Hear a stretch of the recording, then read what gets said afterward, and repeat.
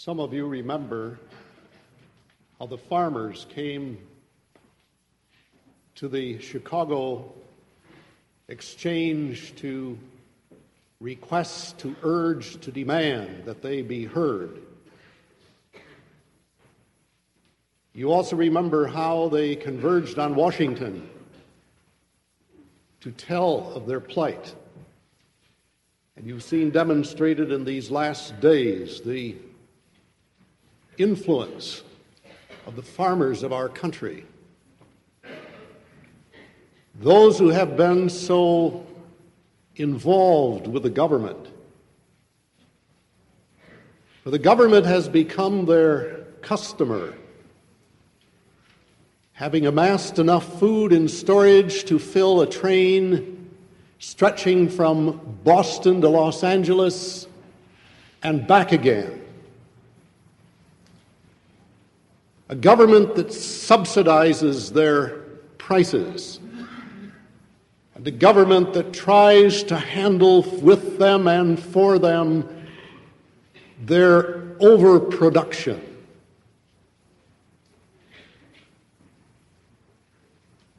The farms produce more than man can consume on a global basis today. And if anyone is starving, it isn't because we do not have the food, it's because we do not distribute it properly. The contrast was very clear to me when I preached in a little fishing town in the southern island of the Philippines called Mamburao. At that time, there was a rice shortage. It was probably the only time that I ever preached to a congregation where every single person had the same problem. And I addressed the subject of worry. And we talked about some of the things that Jesus talked about in Matthew 6 and 7. And then I couldn't help of how I ride down the outer drive of Chicago on what is literally a bed of garbage. For the waterfront of our great city is built upon the waste of this great metropolis. I wonder what those people of Mamburao would think if they stood in the foyer of the church this morning and heard us pray, "Give us this day our daily bread." Would they think it was sheer ritual? Would they think we're hypocrites? Or would they believe it's reality? We would like to convince them that we mean every word of it. Give us this day our daily bread. This is what Jesus taught us to pray, all of us, everywhere. This is a universal. This morning I would like to see in this petition some of the rich meaning that it has for everyone who prays it. First of all, let us remember the word source. For this is involved in praying this kind of prayer. God is our source. We've already prayed, "Our Father, who art in heaven." And now we pray, "Give us this day our daily bread." It's a long distance from the previous petition to this one, isn't it? That grand concept of the kingdom of God, "Thy kingdom come, thy will be done on earth." We expect God to be there. We talked about things like worship, the church, religion. We talked about his effect on education, on the political arena, on health care, and so on. These great ideas that guide mankind. God is involved. We understand that. He's a God of justice. He's a God of peace. He's a God of truth. He's a God of love. We relate all of these grand concepts to God, and then suddenly we come down to earth and pray, give us daily bread. And we have to remember the source of this prayer, Jesus, who moves so easily from the kingdom of God to daily bread, and then back again to forgiveness. He didn't live in a kind of tiered existence. For him, life was life in all of its dimensions. I read about the Scotswoman who closed her piano on Saturday night and opened her little pump organ. Sunday was the day for the organ. The weekday was all right for a piano. Some of us recall our ancestors who wouldn't speak English on Sunday. They would only speak the language of the old country. English was for the new world. That was a secular thing to do. Many of us have an idea of what is secular and what is sacred. Jesus didn't have any distinctions like that. Everything to him was sacred. There wasn't sacred and secular music. There was just good music. And he never drifted off into something that was godless. He only practiced the things that were godly. And so his prayer is the same way. From the kingdom to the bread, back again to forgiveness. From those great heights of spirituality to the depths of material things. It's all alike to Jesus. He says, remember this when you pray. If you're going to be a praying person, you must involve all of life in your prayer, not just your Sunday needs.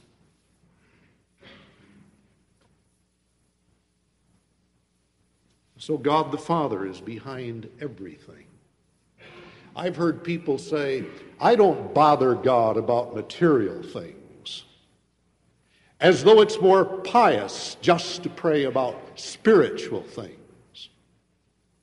Well, that isn't what Jesus did. When he created man, he put him in a garden, and he gave him a mandate. And he expected man to work with him in that garden place. We learn in Scripture God is active in this world. We have a trust from him. So we cooperate. We are yoked with him in this grand enterprise of life. And it reaches down to the very simplest, most basic things. As God would that no man should perish spiritually, so he's concerned that no one perish physically.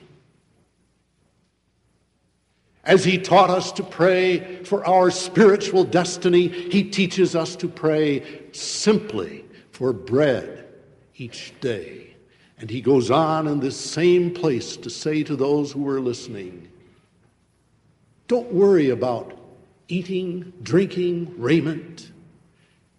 You're of much more value than the birds of the heavens, and look how he clothes the flowers. God has an interest. None should perish. And he makes possible spiritual redemption and physical well-being. The one by his sacrifice, the other by his creative and his providential hand. And so we learn from Jesus to recognize that God is beneath and behind and undergirding all things. And we pray together, give us this day our daily bread. It's impossible to receive that bread and rule God out. The crowds tried it once, and Jesus reprimanded them. He said, "You have taken from my hand the bread which satisfies your physical bodies, but you do not want the hand that gives it. And I tell you, you cannot separate the two and follow me." And the crowds left him. God the source. The second word I want to talk about for a moment is solidarity. Solidarity. The prayer is, "Give us this day," just as the prayer began, "Our Father." Jesus saw both the physical and the spiritual need of the human being. And when he sent us into all the world to preach the gospel,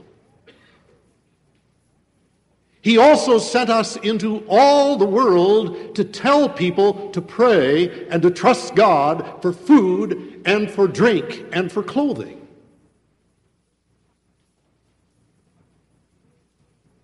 He didn't tell us to go with part of a message. He told us to go with a whole message for body and for soul. And he teaches us that behind all that there is in this material world is a loving Father to whom we can turn, and who hears, and who will answer. When men are not fed today, and we see pictures on our television screens of starving women and little babies, and our heart breaks because we would like to reach into the picture and feed these people, it isn't because God doesn't care. It's because too many people have either glibly prayed this prayer without understanding its meaning, or most people reject the idea of the solidarity of the family of God. If you will imagine just for a moment that you're looking down on the children of men, and you see them sitting at a table, and then you see yourself sitting there at that table. And right next to you is another person, of course, waiting to be fed. And before long, the waiter comes. And before you, he puts down a large loaf of bread. But the person next to you gets nothing. And when everyone is served at this great table, you wait, and someone says, "Now you may say your prayer." So you bow your head and say, "Give us this day our daily bread." And so does the person next to you. And then you take your loaf and you break a piece off and you begin to eat. And some of the loaf breaks apart on the table, but most of it you cannot eat. It's too much. So you take the loaf and you swing around in your chair and turn your back on the person and walk away while he picks up the crumbs that you've left, feeds himself enough, just enough to keep body and soul together. You go off with most of your loaf and you trade it, and you buy some nice things, like a high-backed leather chair to sit at this table to eat, and some silver utensils, and some linen napkins and a little linen placemat. And day after day this recurs.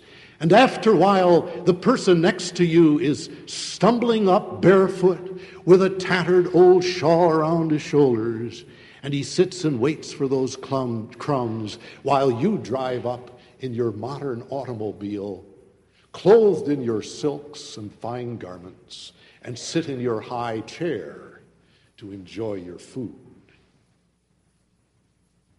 And each day as you leave, he looks over his shoulder and sees you going to trade away that which he needs for his basic health. Now I'll let you extrapolate the picture, because that's what's been happening in this world of ours. People everywhere needing the basic things. And we are taught by Jesus to pray, "Our Father, give to all of us these basic things."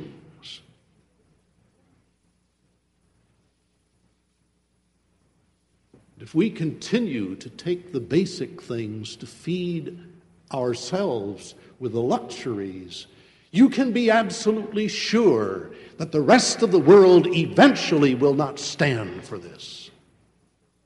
Because human justice doesn't permit it, let alone divine justice. And we need to address the subject of human solidarity, particularly when there's enough for everyone. And I'm told on good authority that there's more than enough.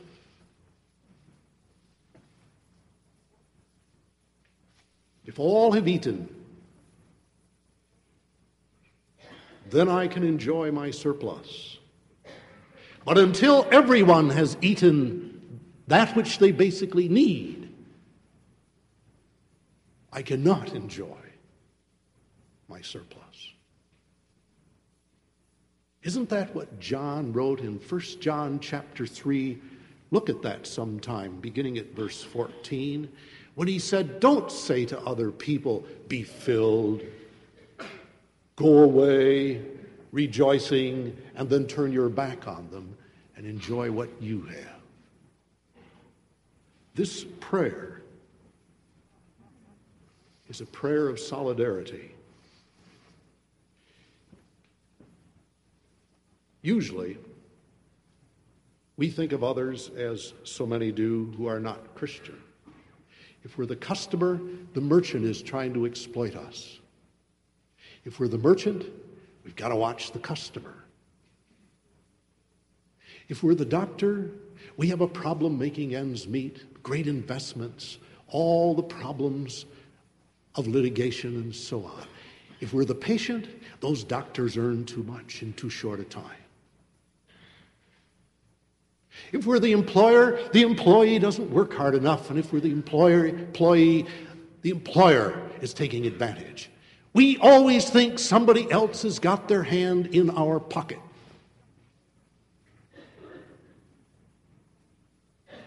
And this kind of competitiveness becomes our enemy spiritually, unless our system of supply and demand and competition is kept within the context of justice and love. That's the struggle we Christians have as we pray this prayer for solidarity.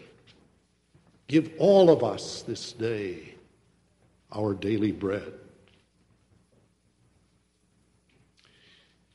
God the source, as we pray for all mankind, solidarity, and finally, security. Security. This prayer has a great deal to say to us in regard to our security in life. Give us this day. We're taught to pray this. Jesus underscores it and said, if God so cares for the sparrows, the little birds, don't you think he'll take care of you? Why do you mistrust him so? Maybe some of us think that God is only a God of the great things of life. What if God said, don't bother me with the little details. I'm only interested in the sunsets and the great thunderclaps and the smoking mountains and the earthquakes, the great things in life. not in these small little details.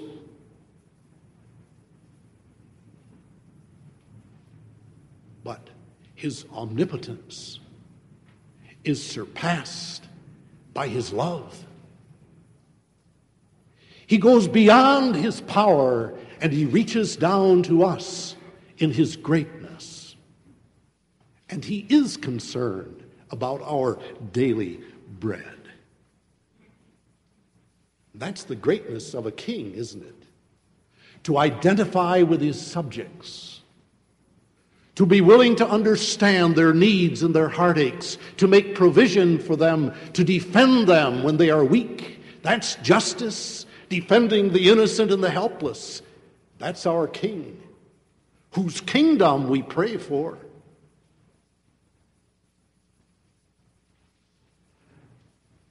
He says, don't worry. Don't worry about food and clothing and what you're going to drink. I care about the details, the small things. You know, when someone gets so great that they cannot talk to the common person, when someone has so much that they can't understand how anyone can have an ache or a pain or a need, then he loses track of his own humanity.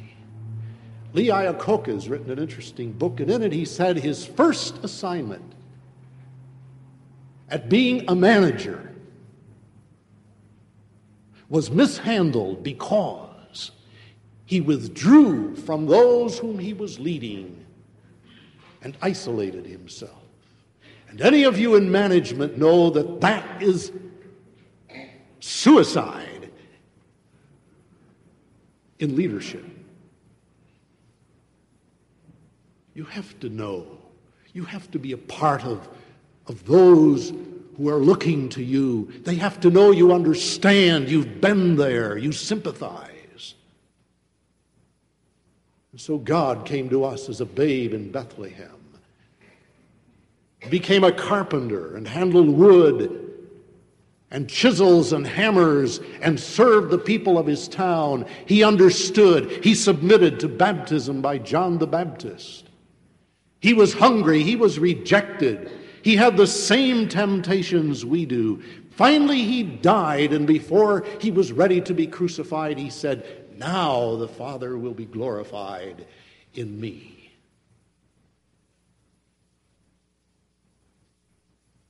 We can pray to God and know that he understands such a simple thing as the need for bread. Jesus said, are you a worrier? Why do you worry? Do you think tomorrow is more important than today? And if God cares for you today, do you think he'll abandon you tomorrow for some strange reason? No, we understand in this prayer of bread that we simply look for God to handle the daily things, the simple things. For God does care. And so when we pray, give us this day our daily bread, let us not do so as a ritual or some small inserted petition between those great ideals of the kingdom and forgiveness.